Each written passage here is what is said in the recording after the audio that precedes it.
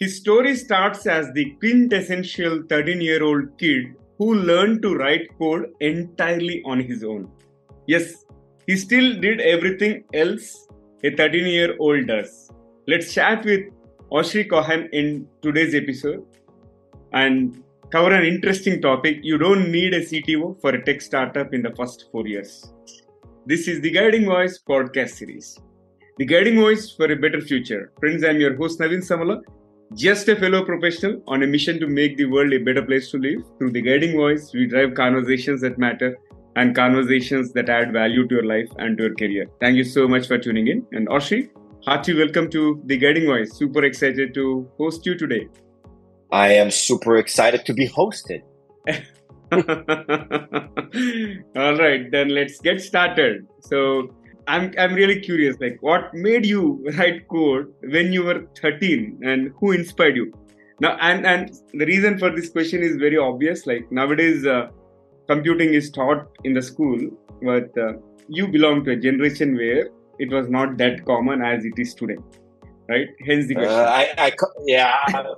When I was 13, the internet was a luxury, right? People had the internet. It was a luxury. I had dial-up. So, it started at a time where you could download all sorts of movies and games.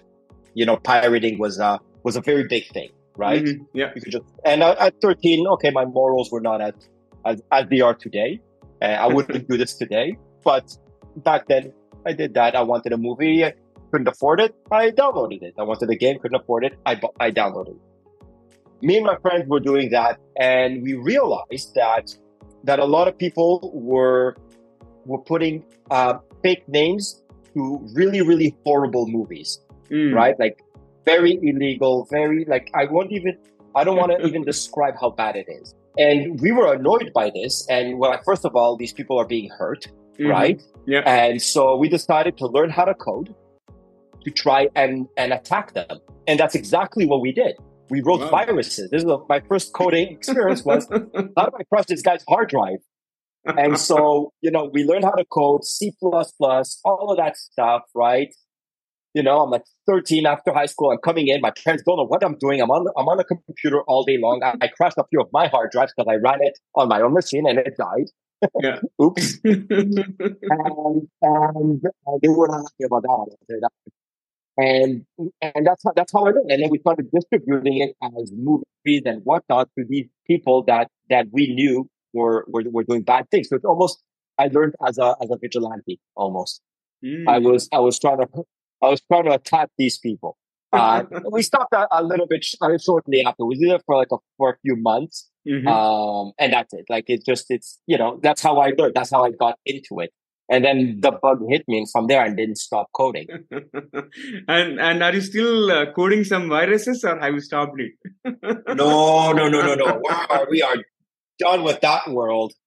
We are done with that world. Like, I am not nearly as good as providing viruses.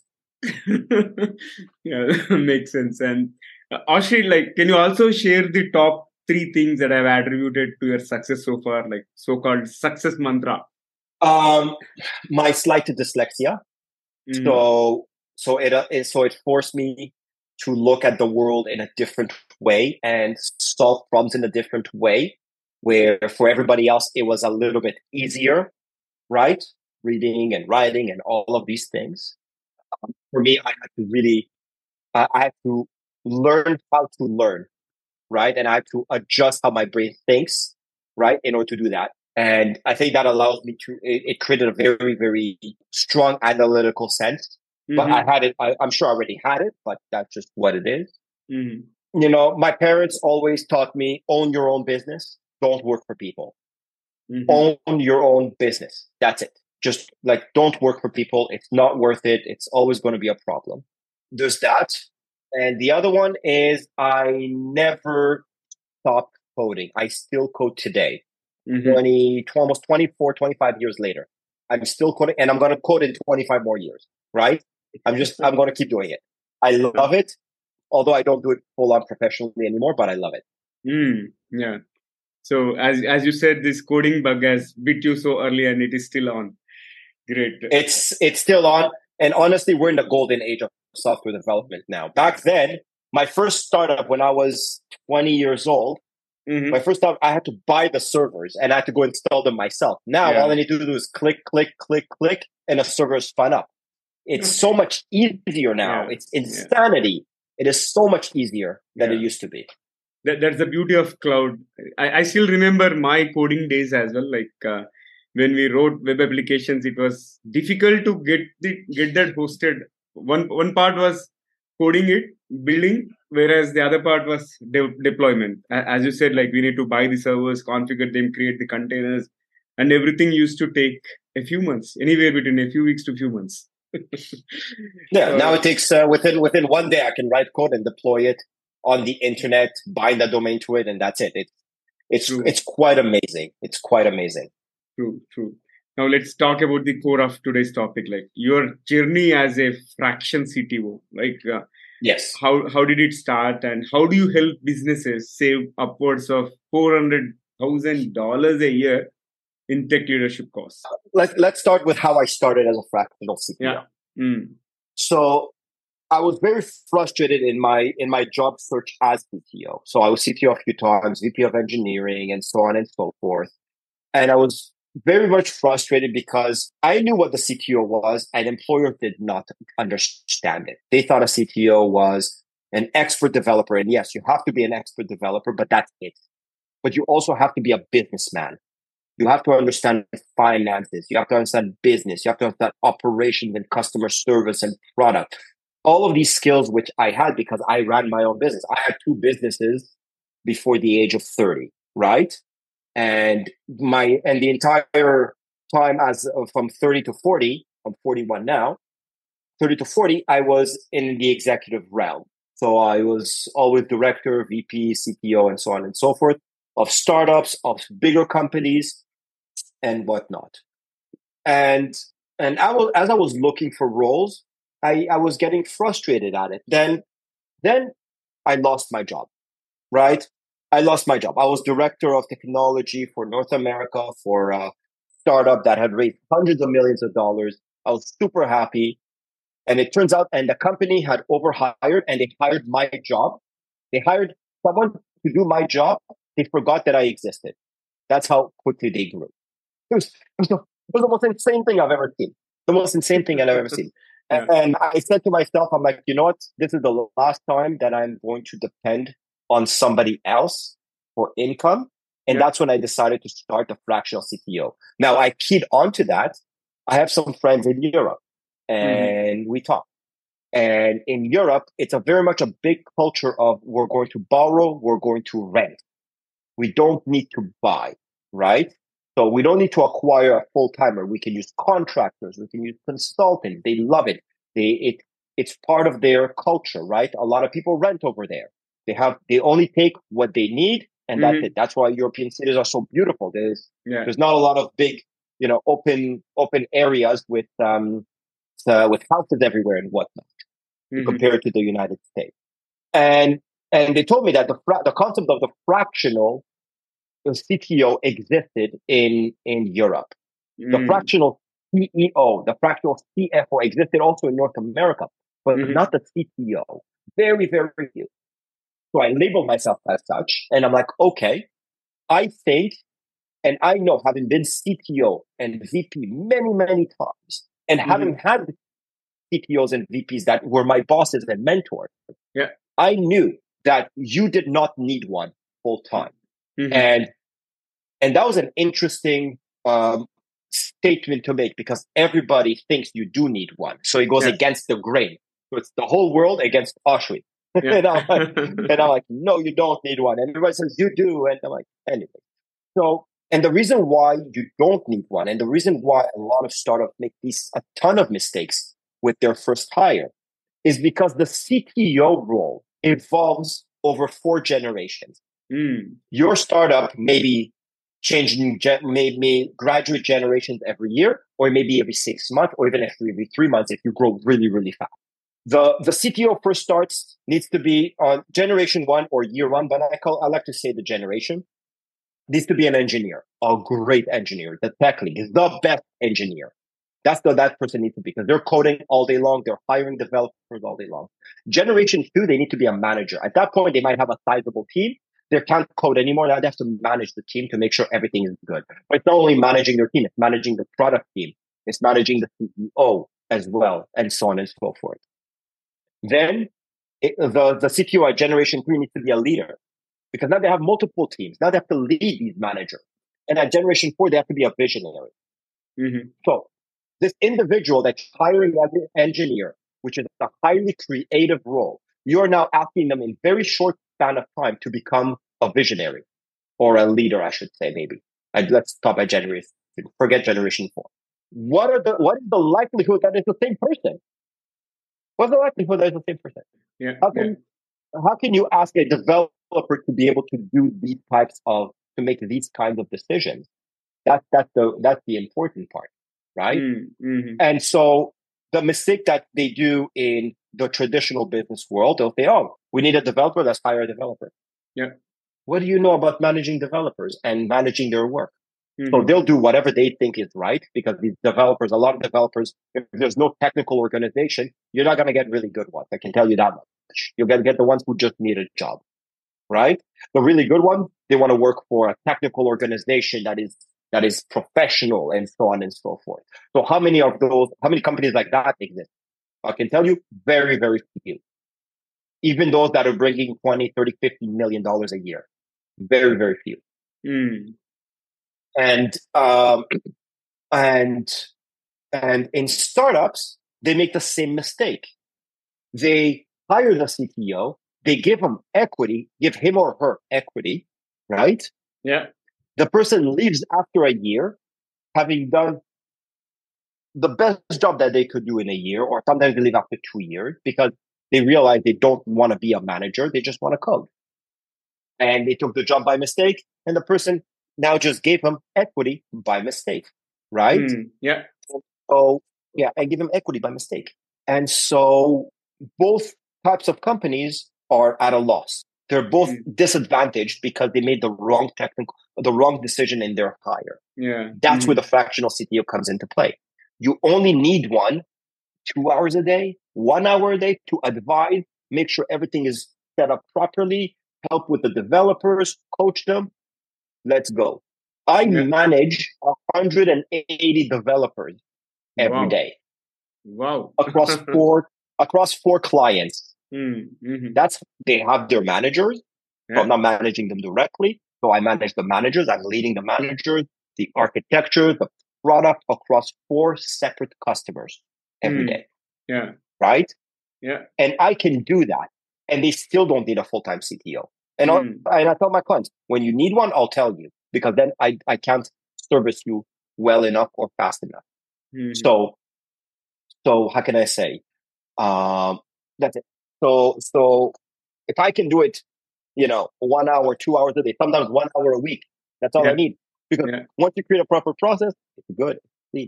It's like the engine just keeps running, and then you just have to fine tune, and that's it. Yeah. And that's how I save $400,000 a year, because to hire a person like me full time, it's actually $500,000 a year. Yeah. Yeah, I think it makes sense. You have built a model and scaling it up. That way businesses are getting benefit out of it. And yeah, absolute great idea. Let's move forward. And can you also talk about the dev agencies? Do you think dev agencies are required for the non-tech startups? Yes. So dev agencies are a great option. However, okay? The business model of the dev agency is one of increased billable hours. When they work, they make money. So by definition, they want to create more work. Now, not all dev agencies. A lot of them are fantastic, and a lot of them that I've met will tell you, no, this is a bad idea. We shouldn't be building a product like this. We'll build a product that's very small.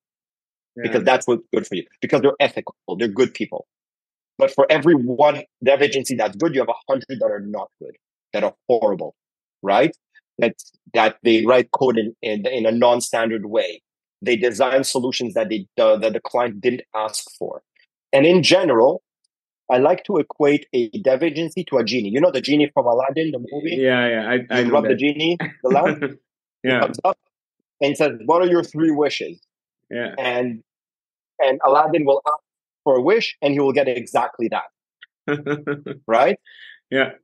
But it's what you don't ask for that is more important than what you do ask for. And Mm. I've seen and I've audited the work of so many dev agencies, and Mm-hmm. I manage projects for these dev agencies, right? For Yeah. clients that hire dev agencies, they hire me as a lawyer.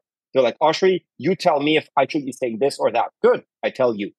And then I go back to the dev agency. I'm like, this is how you need to do it. This is how I want you to do this. This is how the architecture, this is the component. And what I also do is I review the code of the dev agency. Okay. Not a lot Mm-hmm. of people, not a lot of dev agencies want me to do that. If they don't Yeah. want me to do that, I say, okay, then you're not hired. We'll go to another company that does want me to do that. Right. Yeah. Right. And here's one thing that is really, really important for business owners to know. Just because the dev agency wrote the code doesn't mean you want them to maintain it. Yeah. And they may not write it in a way that is maintainable, Mm-hmm. that you can transition over to an internal team, because the dev agency is expensive. So Yeah. if it's a one-off website, that's it. Okay, go to a dev agency. You don't need me for that. If it's a Mm-hmm. web application that you're building and whatnot, you need representation, Mm. because you're going to eventually want to bring it in-house. Mm. And I make sure that it's done well. Yeah, I think it is pretty clear. And you, a while ago, you mentioned about you act as a lawyer, right? So how CTO Yes. can be a retainer? Yeah. So the CTO on retainer is you get access to my time whenever you need me, Okay. right? In order for me to always be available, I'm available on Slack. I'm available on email. I'm available on WhatsApp, by phone. You can call me anytime you want, but you reserve my time. And every month you pay a certain amount. Mm-hmm. That's the amount you pay every single month. Okay. And when you use me, I deduct the hours and we move forward. But I bill you every single month, Yeah. right? You never, yeah, that's it. So, and this works very, very well for clients, because at the beginning of a project or a mandate, I may need to spend a lot of time. But we have a retainer, it's a minimum of 6 months. I may have to spend a lot of time with the developers, with yourself, reviewing code, reviewing systems, talking to everybody, all the stakeholders. And that will be way over 40 hours a week or 40 hours in the month or whatever it is. But over 6 months, the hours will average themselves out and everybody gets what they need. But it creates a repeatable expense, that's a predictable expense, I should say, for the client. Okay.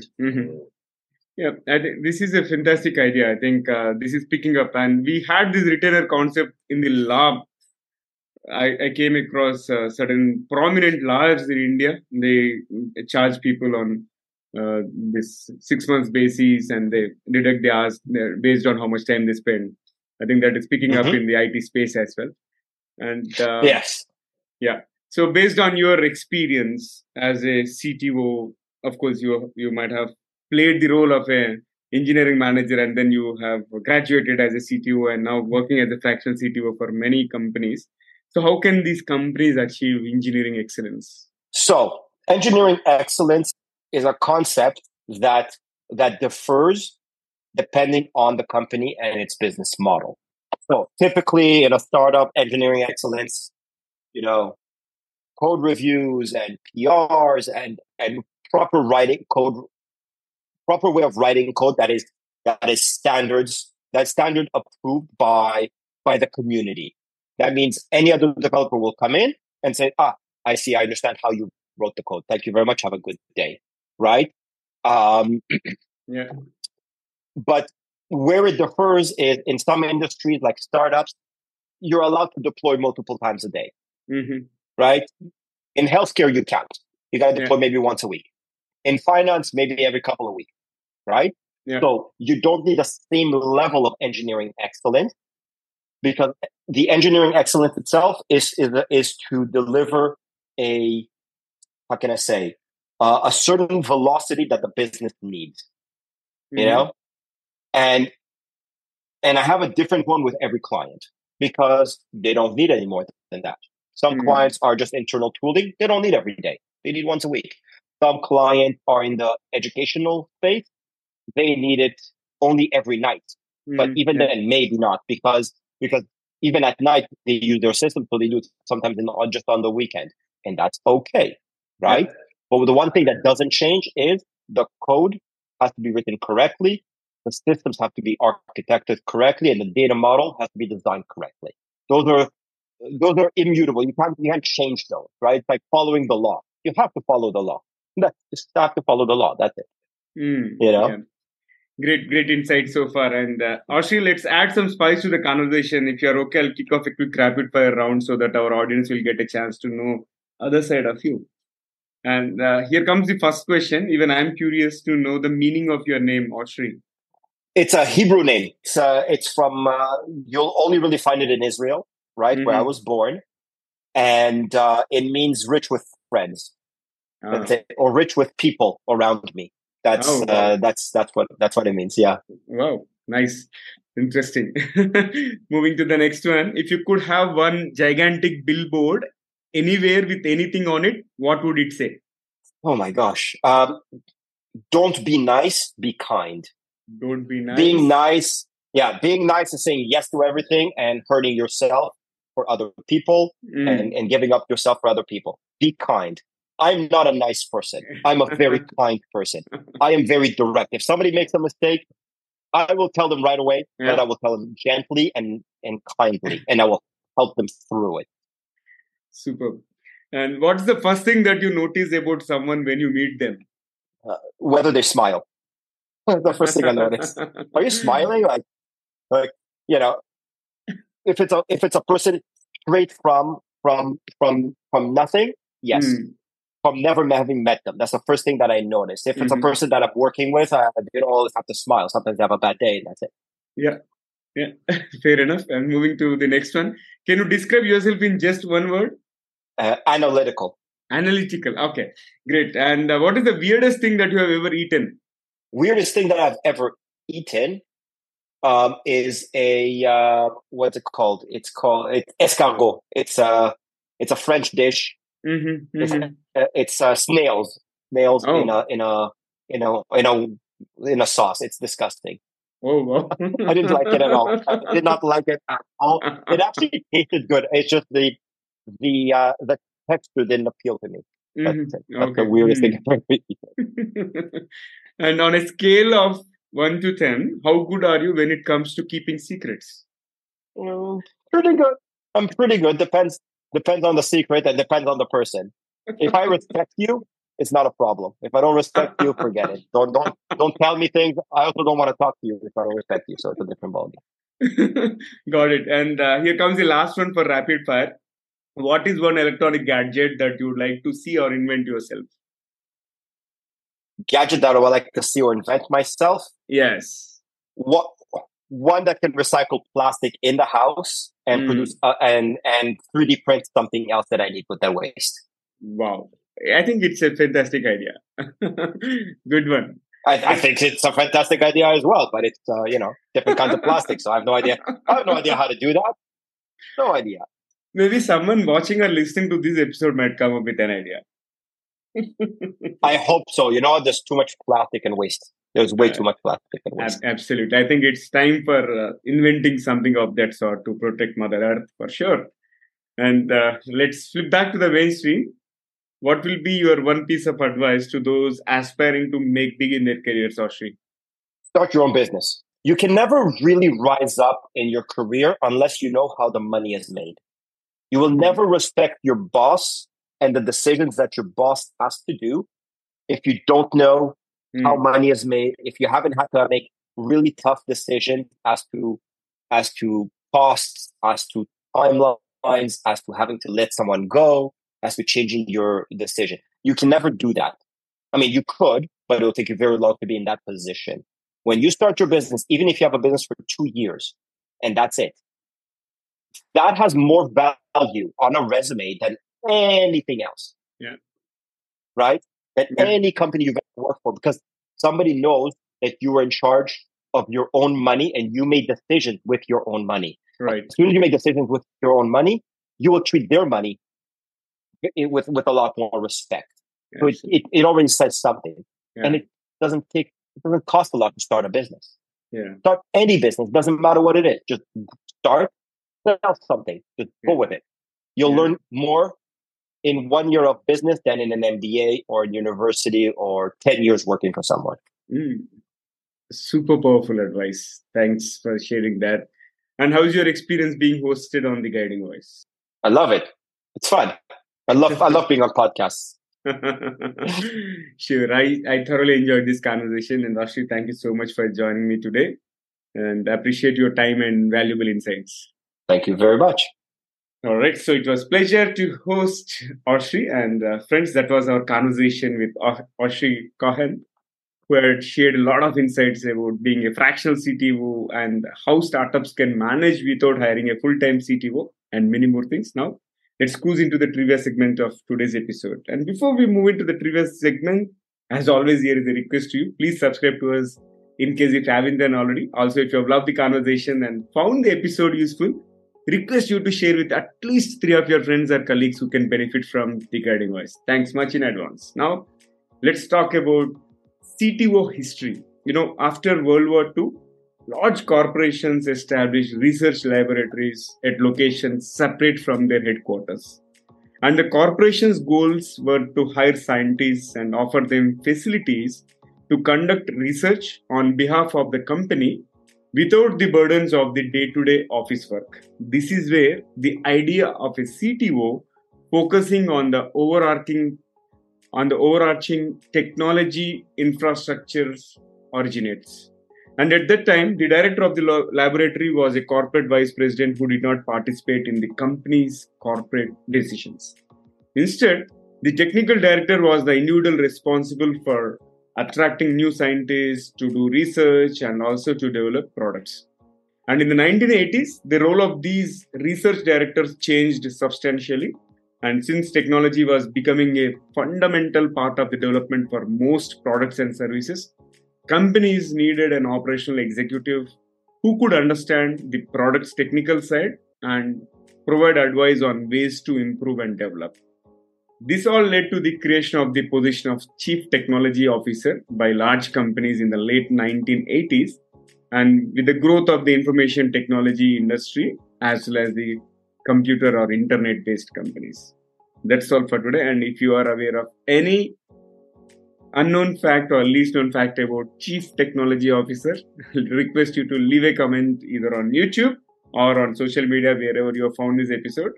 That's all for today. Thank you so much for tuning in. And folks, do not forget to share your topic recommendations or guest speaker suggestions through social media or email me at theguidingvoiceforyou@gmail.com. I'm your host, Navin Samala, just a fellow professional and a passionate learner on a mission to make the world a better place to live through conversations that matter and conversations that add value to your life and to your career. Until next time, bye-bye. See you all in the next episode with another wonderful guest.